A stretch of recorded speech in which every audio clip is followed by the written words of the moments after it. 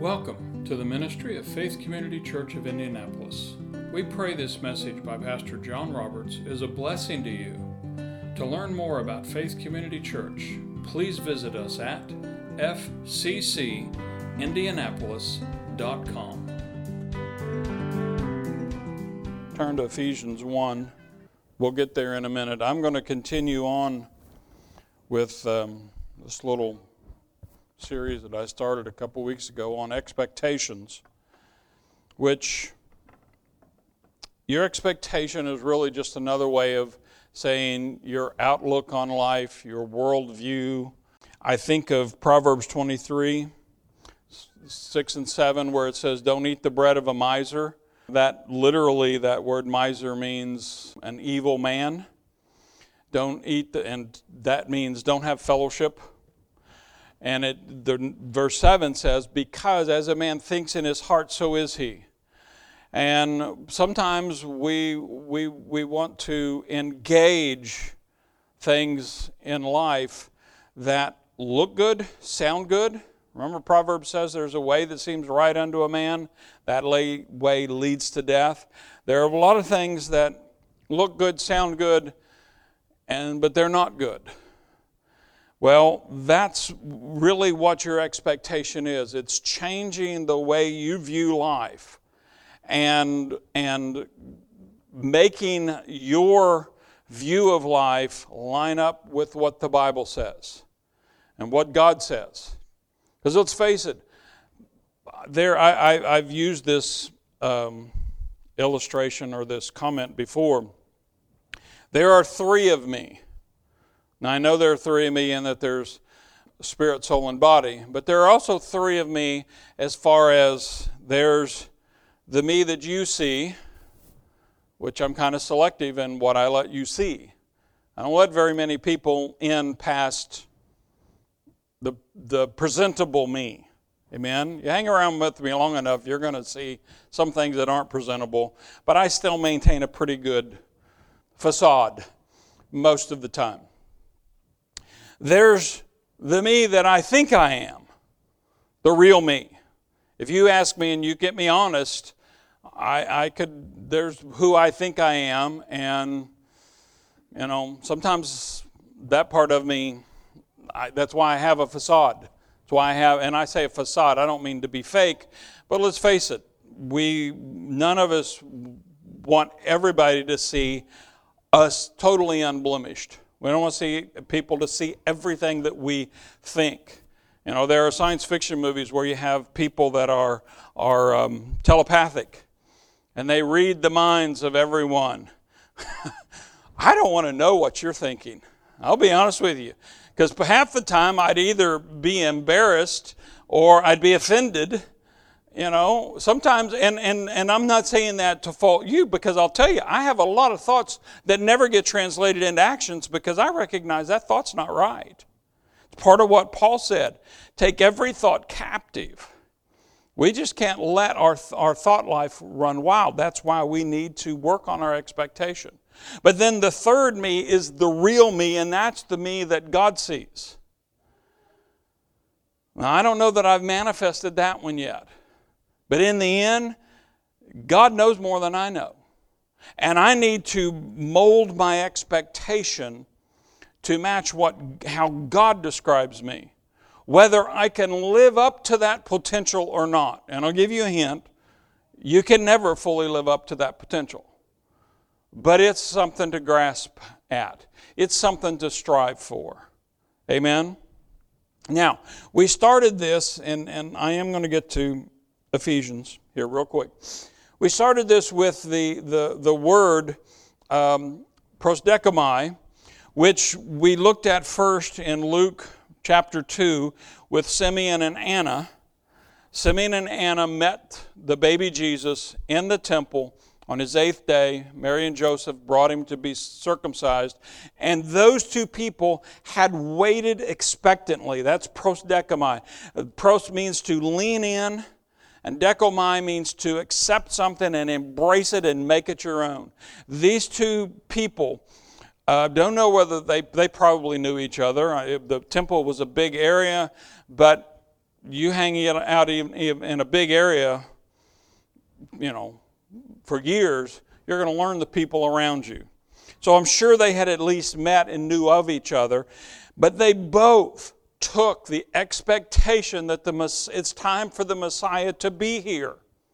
And I don't want to get way off in end times, but if you go back in Daniel and you read, God told them that, from the declaration, I want to say Darius or Artaxerxes, I can't remember which one it was, there were going to be 470 years and then Messiah will come. They could tell time, and they knew we're getting really close. Really close. So there was a general expectation that it's time for Messiah to show up. The Jews knew they kept really close records on genealogies, and they kept really good calendars. They knew what the year was, and they knew how long since that declaration. Might have argued a few years either way after 4 or 5, over 400 years, but they knew pretty close. So everybody's sort of expecting a Messiah, but these two made it their quest in life. That's what God's calling us to do. We looked in Titus chapter 2 and in Jude 21 that looking for that, looking for the return. We're not looking for the Messiah to come in the sense that He came the first time. We are looking for His second coming. But I live my life today as if He's coming today, but I plan my life like He's not going to come in my lifetime. If that makes sense. I live moment to moment. Why Jesus said, don't take on extra cares. The cares of the day are sufficient for the day. Quit worrying about tomorrow.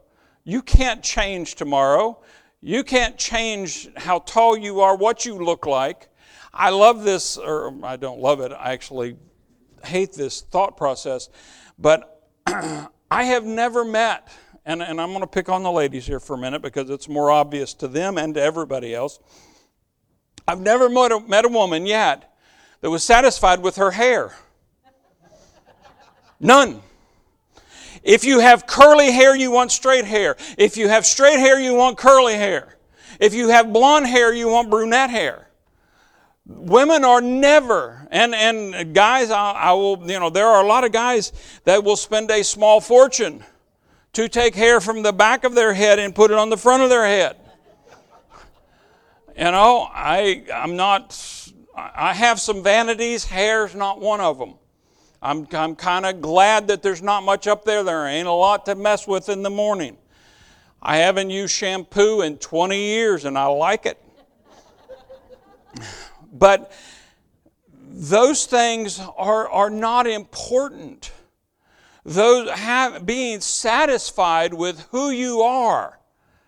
Because, on the outside, I'm a 66-year-old fat man with no hair. And between my ears, I'm a 17-year-old kid with a full set of hair that can still play basketball with the best of them. It's only when I get up and try to move like that 17-year-old that I realize my mind can write checks, my body cannot cash anymore. But my expectation needs to be over where God's expectation, because looking for His returning soon. He could be here. If He comes back this afternoon and I'm thinking in terms He's coming back today, I guarantee you my life's going to be different than if I think, I got another 10 years. Let's face it, we all like to procrastinate.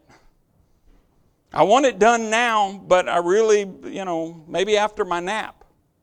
Having an expectation of the soon coming King will help us to clean up our life. That's what Titus 2 and Jude 21 are telling us. But what do we base that on? That's why I told you to go over to Ephesians. Give me a second, I'll catch up with you. But in Ephesians chapter 1, This is what we're supposed to lean in and grasp and make our own. And I'm going to read through. I'm going to start in verse 1. And I'm going to do my very best not to get hung up, because I'll tell you, there's so much in Ephesians that just... We're going to end up down here in verse 11 and 12. When you get to this point, Martin Lloyd-Jones was the pastor of Westminster Chapel. And he has a 5-volume set of commentaries on the book of Ephesians. He wrote 5 chapters. 5 chapters on the inheritance. It's part of one verse. And he wrote 5 chapters on it and never repeated his thoughts.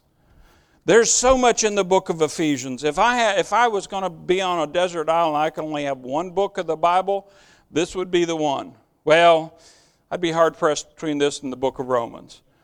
But there's so much in the book of Ephesians. Verse 1, Paul, an apostle of Jesus Christ, by the will of God. Your station in life, your call, and all of us have a call, is by the will of God.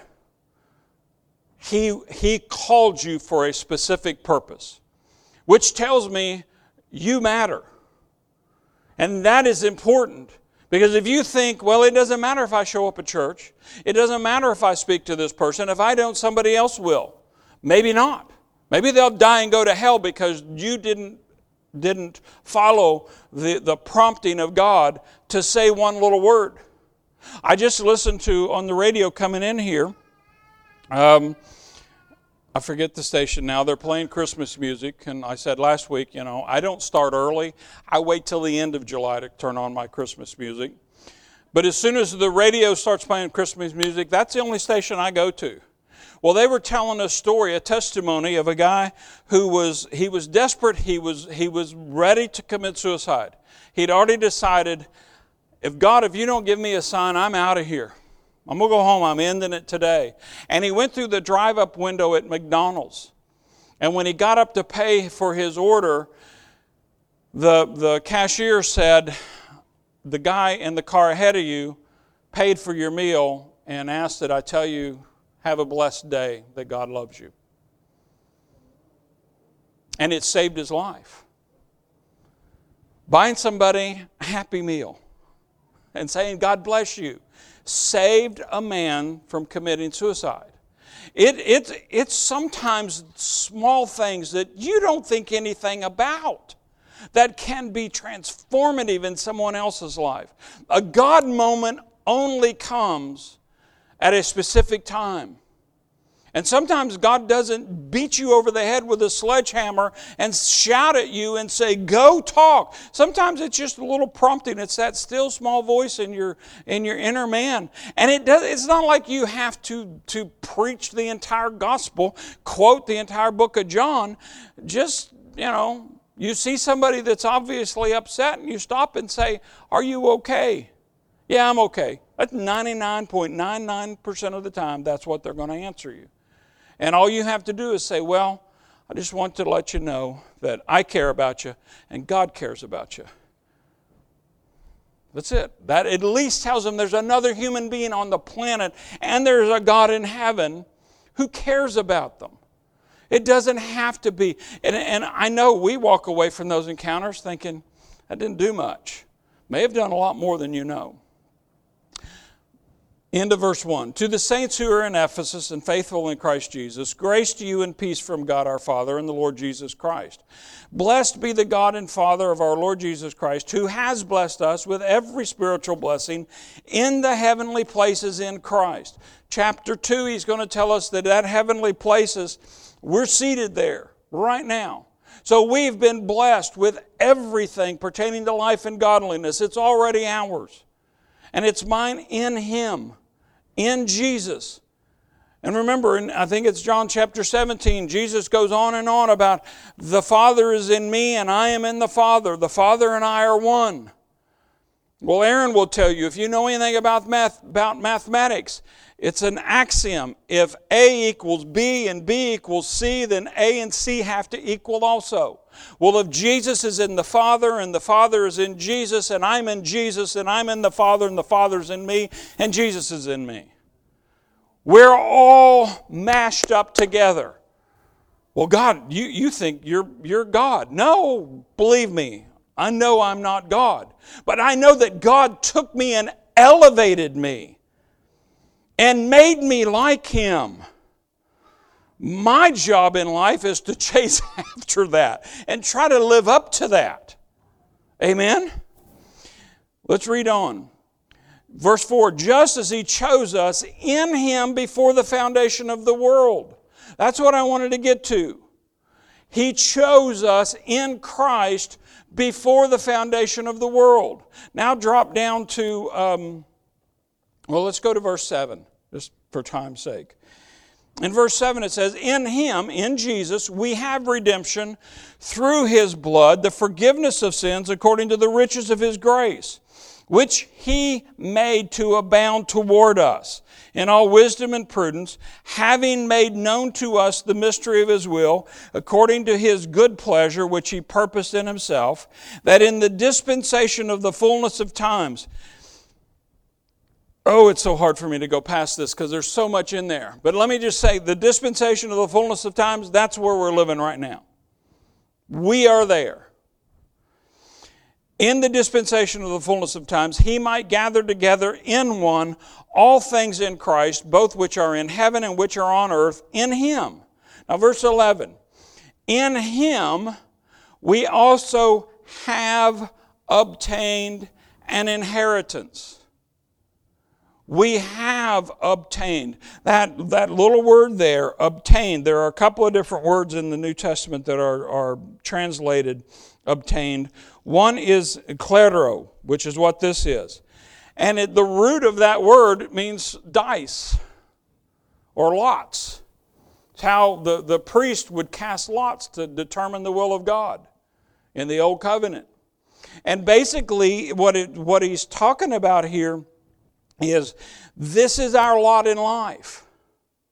This is what has been allotted for me. We have obtained, we have been allotted an inheritance. Everything that God is, everything that God has, He said is your lot in life. Now the world will tell you your lot in life is to be miserable, stupid, broke, sick, abandoned. We have entire political parties dedicated to the purpose of convincing you that the world is out to get you, and we are the only answer that you have. And political parties are okay, but I don't care if you are a Democrat, Republican, conservative, you pick your label. None of them are out for your best interest. If it comes right down to it, they'll save their self first and you second. And while they're saving themselves, they'll clean out your pocket. This is why the wisdom of our ancestors that set up our nation, they just knew, man, government will never be right. Ever. And I don't care your political philosophy. You got to look to God to get blessed. Because the government will disappoint you. People will disappoint you. Your husband, your wife, your kids, your parents will all disappoint you. Because we are all lost. We are all fallen. And we all come up short. But God never does. And He says right here, I've given you all of this. You already have it. It's your lot in life. Being predestined. That literally means, it's the Greek word, and I don't have this one down in front of me, I'm going to mispronounce it, but it's horizo. Pro meaning prior, horizo means a limit or the horizon. And what he says, when he says this is predestined, it doesn't mean that every event in your life is already set and you can't check it. If it meant that, then you've done away with free will, and we're just all automatons, and God's created some of us to go to heaven, God's created some of us to go to hell, and you might as well just live any way you want because God's predetermination. You're either going to make heaven or hell, either way. Doesn't matter how you live. Yes, it does. The predetermination is God looked out at all the boundaries of all the possibilities. And He said, I'm going to take these boundaries and I'm going to push them back to where my boundaries are. If you want to test what your inheritance is, if you can find the limit to my ability, that's the limit to your inheritance. I'll give you a clue. You're not going to find a horizon on God's abilities or His possessions or anything about God. He is limitless. That's our predestination. We are predestined. He has set that we will go as far as we will believe Him to go.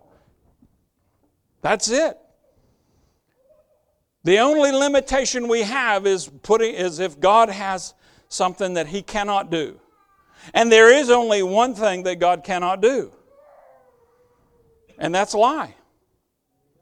When God says this is it, it's it. He cannot change from that, because if He changed from that, His character would be that of someone who's changeable, and He's not changeable. God, the only limit you can ever place on God is He is unchangeable and He never, ever lies. Well, I'd love to have that be my only limit. Amen? Guess what? It is.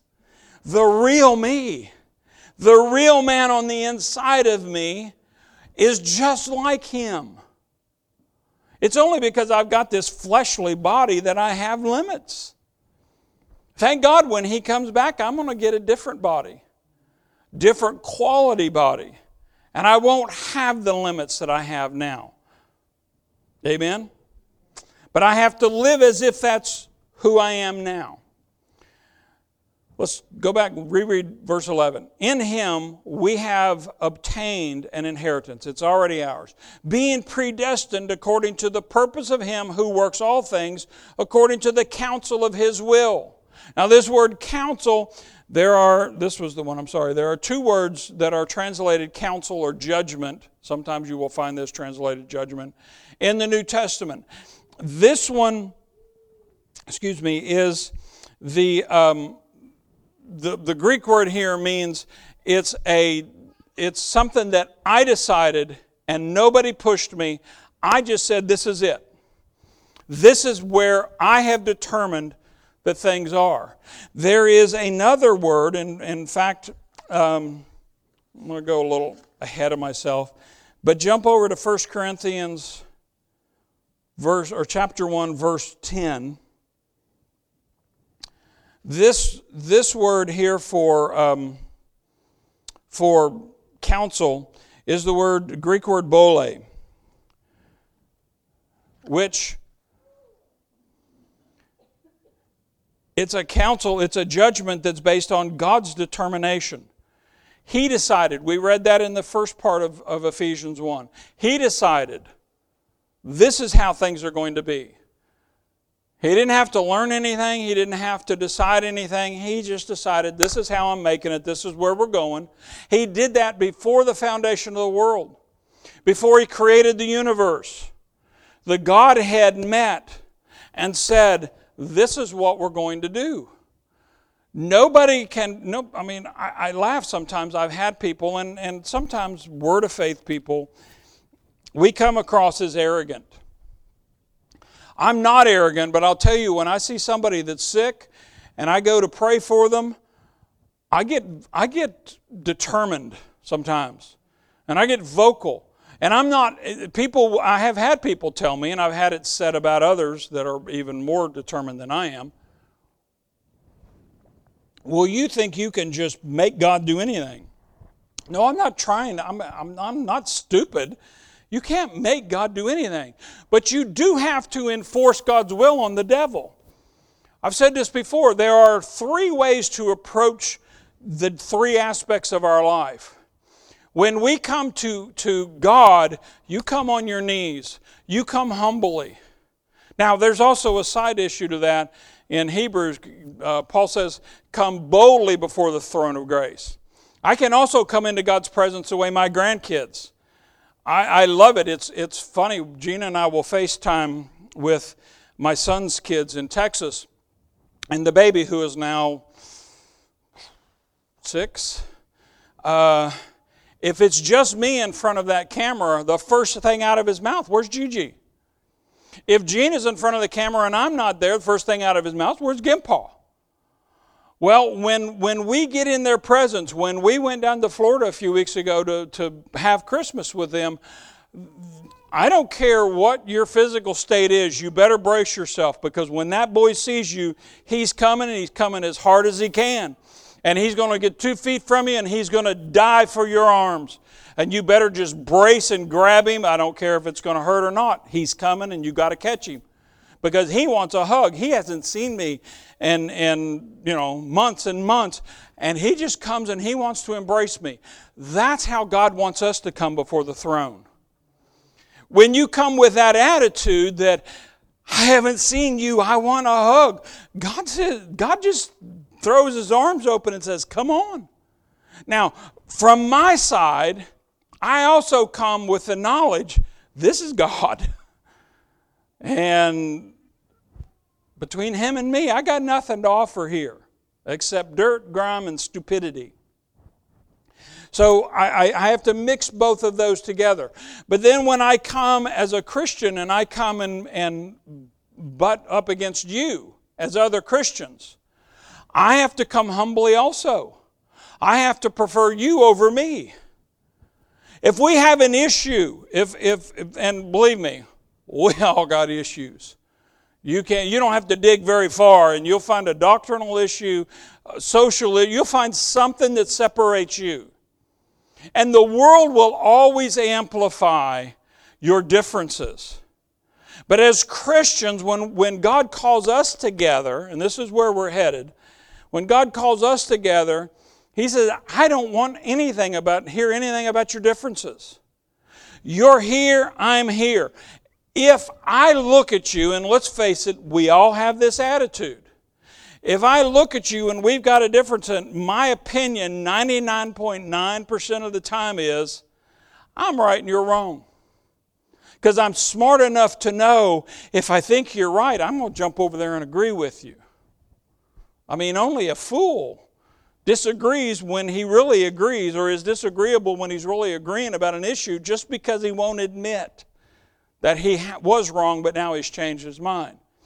But if I think I'm right and I think you're wrong, I have to live my life as if you are right, so as to not offend you. That's a requirement. Paul says it. Let the strong accommodate the weak. Well, if I think I'm right and you're wrong, I'm in the position of strength and you're in the position of weakness. And I have to live as if you are right so I don't offend you. That's required. It doesn't matter whether I'm right or wrong. What matters is can we live harmoniously? There was a movie years ago. Matthew Broderick was a teenager. I forget the name of it now, but in it there was this supercomputer that they had unwisely given control of all the nuclear weapons, and it thought it was playing a game, and it actually had weapons ready to fire them. And they were trying to convince it not to fire the weapons, so they treated it or gave it a game to play, and they gave it tic-tac-toe to begin with. And if you're halfway have a brain, tic-tac-toe always results in a draw. And it played that for a while and realized, wow, nobody can win this game. And then it started playing the nuclear game and realized that in a nuclear war, nobody wins. And when it did all this, it made this comment, and this is where I was headed. It made the comment, strange game. The only winning move is to not play. Well, when you have a potential conflict between you, and this really works between husband and wife, between friends, when you have a potential conflict right there, the only winning move is to not play that game. Give in quick before you have a conflict. Amen? That's God's call to us. But when we approach the devil, I come at him from a position of arrogance because he's beneath my feet. I'm seated with Christ in heavenly places, and he has no rights in my life. He especially has no rights in my family's life. You want to see the bad side of me? You come after my wife or my kids. Now, I'll freely admit, I'll get in the flesh real quick. You'll see the temper side of me, and I've got a temper. I have learned over the years to control my temper. But as a teenager, I got in more fights than I can count till I realized that, I'd win the fight sometimes. Probably lost more than I won. But even when I won, I came out of it bruised and battered. And finally, with my lightning fast mind, I thought, this is stupid. Why am I doing this? I always end up hurt. Even when I win, I'm hurt. Well, that's how we are with each other. Even when we win the fight, we get hurt. So just don't fight. But when it comes to the devil, I've already won the fight. And I have to impose God's will on him. But my expectation has to be, he's already lost. And when I command God's will, that's why when I pray for the sick, I don't ask God to heal them. He's already healed them. I command health to their body. Well, what if they're not healed? That's not my responsibility. My responsibility is to lay hands on the sick. My responsibility is to rebuke the devil because he is rebuked. And my responsibility is to tell them the truth, which is you are already well. Jesus already paid the price for that. That's the inheritance that we have. That was the counsel that God determined before the foundation of the earth. This is how it's going to be. But now for us, 1 Corinthians 1:10, this is Paul talking to the church at Corinth. This is the first letter to the church at Corinth, which Paul's correcting them. These are not really very mature Christians. They got a lot of divisions, a lot of schisms, a lot of problems. I'm of Paul, I'm of Apollos, I'm part of this group, I'm Pentecostal, I'm Baptist, I'm, Reformed, I'm Apostolic. We got lots of that going on today. Amen? In verse 10, Paul says this, "Now I plead with you." When he says plead, that's the word parakaleo. He says, I'm coming alongside and I am begging you. King James says, I beseech you. Paul's pretty much on his knees. Please, please, please, just listen. I've come up here to talk to you. I want you. And he calls them brethren. I'm pleading with you, brethren. And it's not just me, but I'm pleading by the name of our Lord Jesus Christ. It's me, Paul, but I am a mouthpiece for God right now. That you all speak the same thing. That there be no divisions among you. You can only do that if you ignore our differences, which is exactly what God wants us to do. He says, but that you be perfectly joined together in the same mind and in the same judgment. This is the other word for judgment, nome, which means a judgment you make after you're educated. You have to get some information to make a nome. That's why God used in Ephesians when it said after the counsel of His will, after the judgment of His will, it was bole, because God didn't need to learn anything. Before He ever created the universe, He said, this is where we're going, guys. This is what we're headed to, and we're going to get there. For us, we are constantly renewing our mind. We are constantly learning. We are constantly changing our lifestyle. The old saying, if you ain't learning, if you're not going forward, you're going backward. Because we're in a river, and the river, we're swimming against the stream. So if you quit swimming, you're going to go downstream. Because the current will just pull you along. We do this through our knowledge. Paul is telling us, he's commanding us, you need to determine in your own Christian life and in your Christian thoughts and words that you say the same thing how can we all say the same thing? There's only one way. Because remember, this is a command to the entire church, not just a local church. Now, he was writing to the Corinthians, but the application goes worldwide. Well, how can we all speak the same thing? We all speak the Word. Paul said in Romans, I believe, therefore I speak. My words ought to be reflecting what I want God to do, what I believe God has already done for me. If I'm not speaking the Word, and by that I don't mean you're actually quoting a verse. I mean you're taking and interpreting God's Scriptures and you're making it yours. You're embracing it. You're pro-decomying it. You're squeezing it in and saying, this is mine. I said earlier about my grandsons, sometimes they don't want me to hug them because I squeeze tight. And why? Because they're mine.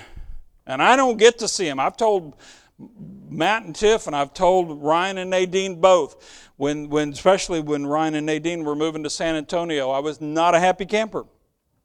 Where do you want me to live then, Dad? Where do I want you to live? I have a house with a house on either side. Matt and Tiff can live on one side, and you and Nadine can live on the other side. That's where I want you. And let's just connect them with a hallway. And the grandkids or you can just come in anytime. That's my ideal life.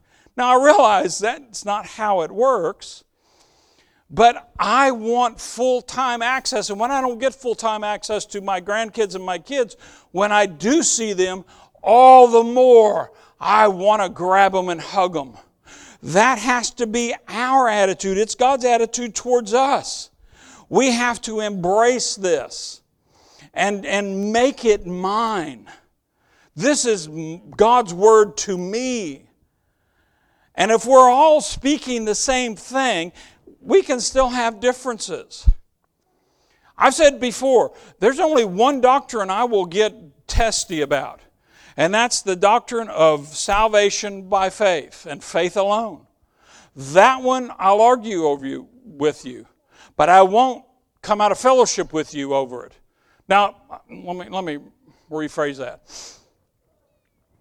The verse I quoted earlier in Proverbs 23 about don't eat the bread of a miser. If I have someone that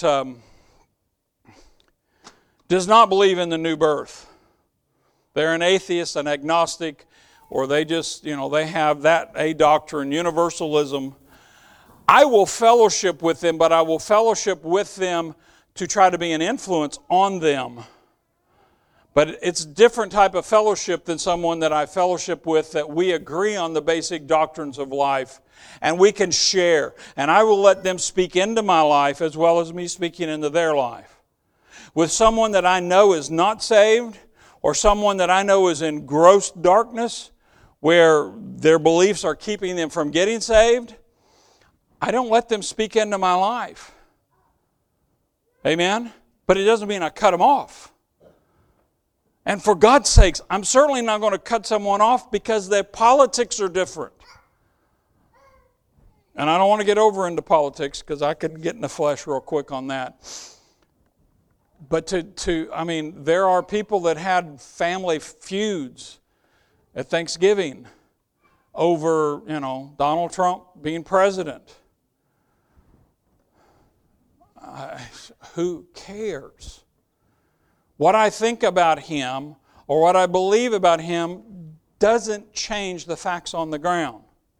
The only thing that has a possibility of changing the facts on the ground is my prayer life and what I believe God to do. And God's commanded me in the book of Timothy to pray for my leaders. Amen. But notice, let's go back to Ephesians real quick. Chapter 1. Verse 11, we have obtained this inheritance that God predestined or preordained according to His will. Verse 12, that we who first trusted in Christ should be to the praise of His glory.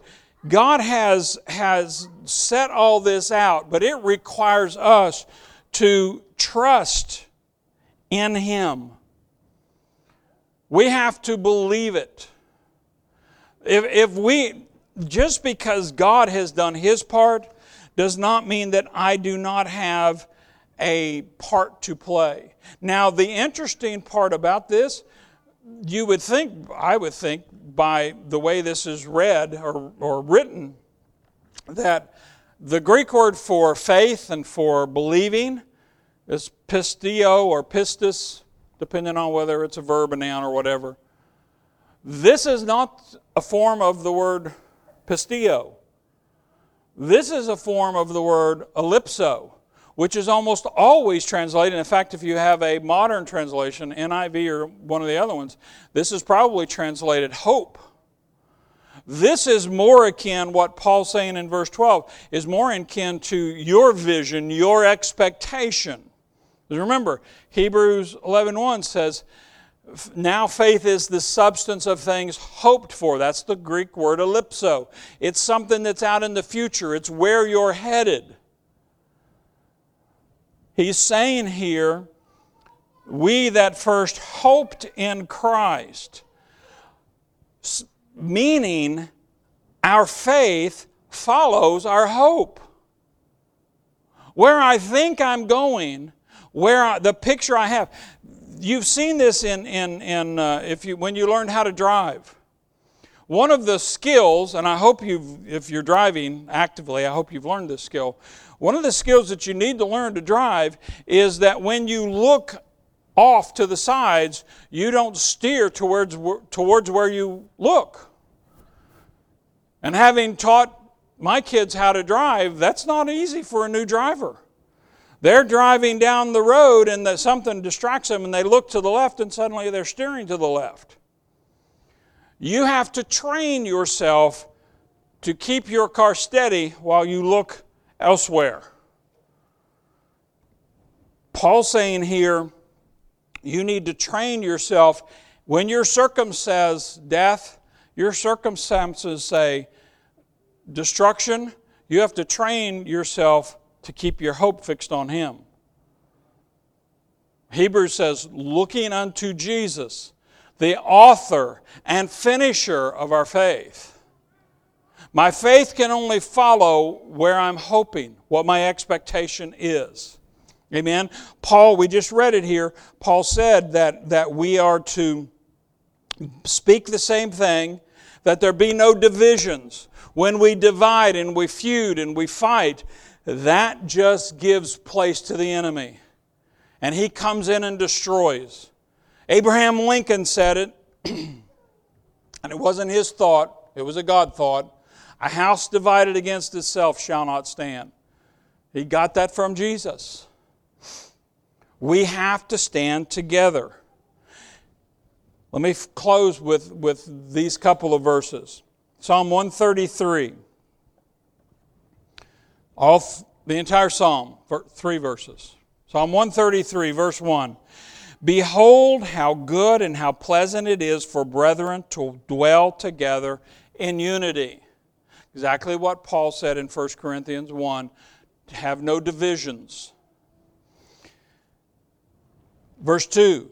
It is like the precious oil upon the head, running down on the beard of Aaron, running down on the edge of his garments. This is when Aaron was anointed. When we anoint with oil, we put a little on our finger, maybe make the sign of the cross, put a little oil on your forehead. Believe me, if we anointed the way they did in the Old Testament, they took a jug of oil and they just turned it up and poured it. And it ran down on their clothes. I would get sued if I did that. But what it's picturing here, that oil is a type of the Holy Spirit. It's picturing the Holy Spirit coming upon you. And He soaks into your hair and your skin and your garments. He just doesn't affect you, He affects your outer life. That's what your garments are. And it drips down through your entire being. Notice verse 3. It is like the dew of Hermon, descending upon the mountains of Zion, for there the Lord commanded the blessing, life forevermore. This is the only place in the Bible that I know of where God commands a blessing, and it's to those that are dwelling in unity, following and being anointed by the Holy Spirit, and allowing that anointing to permeate their clothing, their outer life, living like they really are saved. Now, the interesting part here, Mount Hermon is 9,000 feet high. It's the highest mountain in Israel. It's snow-capped. Snow on Mount Hermon all year long. Now, this is also Deuteronomy, and you don't have to go there, verse 4, the end of verse 48, or chapter 4, the end of verse 48, Moses is setting out boundaries. And at the end of that verse, he says, even to Mount Zion, S-I-O-N, that is Hermon, the mountain that Psalm 133 refers to. Mount Hermon is also Mount Zion. That Zion, it's not Z-I-O-N. Mount Zion is in the city of Jerusalem. But it's also saying that Jerusalem, the place where God has picked to dwell in, is equivalent to Mount Hermon, where there's always cool water. Proverbs 25:25, I love this. As cold water to a weary soul, so is good news from a far country. That's why one of the reasons Jesus said, if you give a cup of cold water to the least of these, you've done it to me. He's saying, bring refreshing to a parched soul. He's not physically talking about water. Although, if you live in a desert land, water is very important. And cold water is even more important. That reference there, the only way you can get cold water in the summertime in Israel, you got to climb Mount Hermon.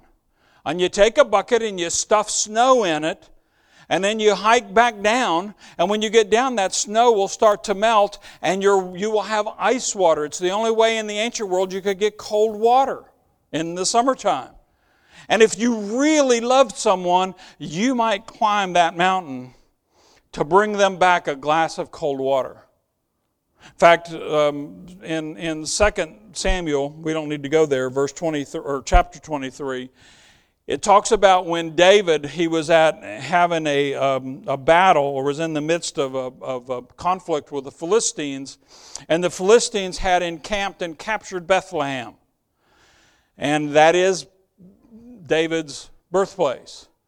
And David just said casually, man, I wish I had a drink of water from the well at the gate of Bethlehem. Meaning, I want to capture this city. I'm tired of these Philistines living in where I grew up. This is my town. It's not the devil's town. It's not the Philistines' town. 3 of his mighty men looked at each other, grabbed their swords, their shields, and just walked out of the camp unbeknownst to David. And they went to Bethlehem, battled through the Philistines, threw a bucket down in that well, grabbed that bucket up, and walked back to David and handed him this water and said, here, this is some water from the well in Bethlehem. And David started to drink it and said, I can't do this. This water represents the life of you 3 men that you risked to bring this to me. And he poured it out as an offering to the Lord. That is what God has called us to do. He has called us to be a breath of fresh air to someone who's stuffy. To bring a glass of cold water to someone who's parched. To look at our brethren, whether they call themselves Baptists or Pentecostals or Methodists or Apostolic, I don't care the label. I'm going to, if they call on the name of Christ, they are my brothers and my sisters. And I've joked before, you get really upset with another Christian, God's liable to make you room together in a mansion for the first 10, 20,000 years. I think by the time we get there, we won't worry about those things. But now we do have to be concerned. And I have to look at myself. I have to look back at 1 Corinthians 1:10 and ask, God has told me here I need to walk in love and walk in fellowship. I want God's blessing on my life. I want it more than I want anything else. Well, we were talking in men's prayer yesterday. Joe Thompson was talking about the situation he had been in. He was out in the world dealing with some guys at a pawn shop, and dealing with some guys that he had to get a towed car out of an impound lot, and he was dealing with the world. And this is a paraphrase of his attitude, but at the end he basically said, when this was all done, I thought, what a horrible way to live for these guys to live. You just want to take a shower. And he said, how do you change that mindset? And that is most of the people in our city live in that mindset. And God just spoke to me. And He said, there's only one way you can change that. You can't change that through programs. You can't change that by teaching people to do stuff. You can only change those people's life by the manifest presence of God. It's the only way you can change it. It's why I want people to stop out on 31 and call the fire department, because the fire of God's sitting on this building. I want them to drive by and say, there's something going on in there. I don't know what it is, but I'm going to go check it out. And they'll either be attracted or repelled. I hope they're attracted, but even if they're repelled, at least we've done our job. But that can only happen. God commands the blessing where there's unity, where there's acceptance, where we have the manifest presence of the Holy Spirit. And it's not something weird. I guarantee you it will be weird to the world. The world will look at us. The world already thinks you're weird. You might as well just embrace it. I've dealt with too many of my family members. They look at me and they know, this one strange duck. But you know what? When they have a problem in their family, I'm the one they call to pray. I'm the one, because they know I take this stuff serious. I'm not right in a lot of things. And believe me, you have no idea the faults that I have, because I don't let you know. And I'm not going to let you know. But I got more than one of them. But I have enough sense. If God says it, I'm going to do my best to see it manifest in my life. Now, will I screw it up? Absolutely guarantee it. I'm going to fall flat on my face. But I have learned one thing in life. I only can advance by keep moving. Life, you don't win the race of life by stopping walking or running. You win or you lose the race of life by falling down and not getting back up. And believe me, when you fall down, the world's going to be right there telling you you're just a hypocrite. You're worthless. That's all you Christians are, is hypocrites. You don't live the way you say that we should live.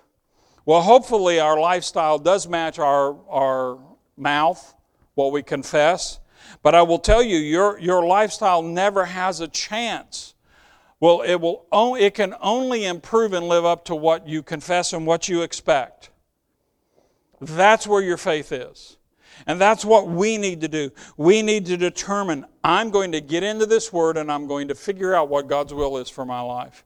And when I figure it out, I'm going to believe, therefore I will speak, and I'm going to start declaring. I may not make it a public declaration, but in my private time, in my prayer time, you better believe I'm going to be declaring, this is what God said is mine. And I'm going to have it. And the devil, just putting you on notice right now.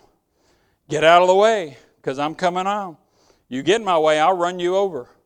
And if it takes 3/4 of the angels in heaven to beat you back, that's all right.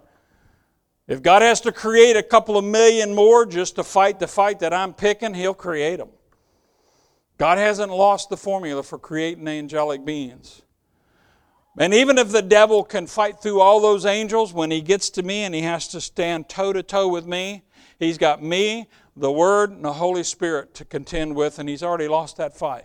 We need to walk in love and walk in unity so God can command the blessing. Because believe me, none of our theology is perfect. We've all got our problems. We've all got huge gaps in our knowledge. And I want to take my expectation and put it out there so that I'm constantly pushing forward. Paul said it, forgetting the things that lie behind, but pressing onward to the high calling of God in Christ Jesus. Thank you so much for joining us today. If this message has blessed you, we invite you to visit us in person at the corner of Highway 31 South and Southport Road, Indianapolis, Indiana, or visit us online at fccindianapolis.com.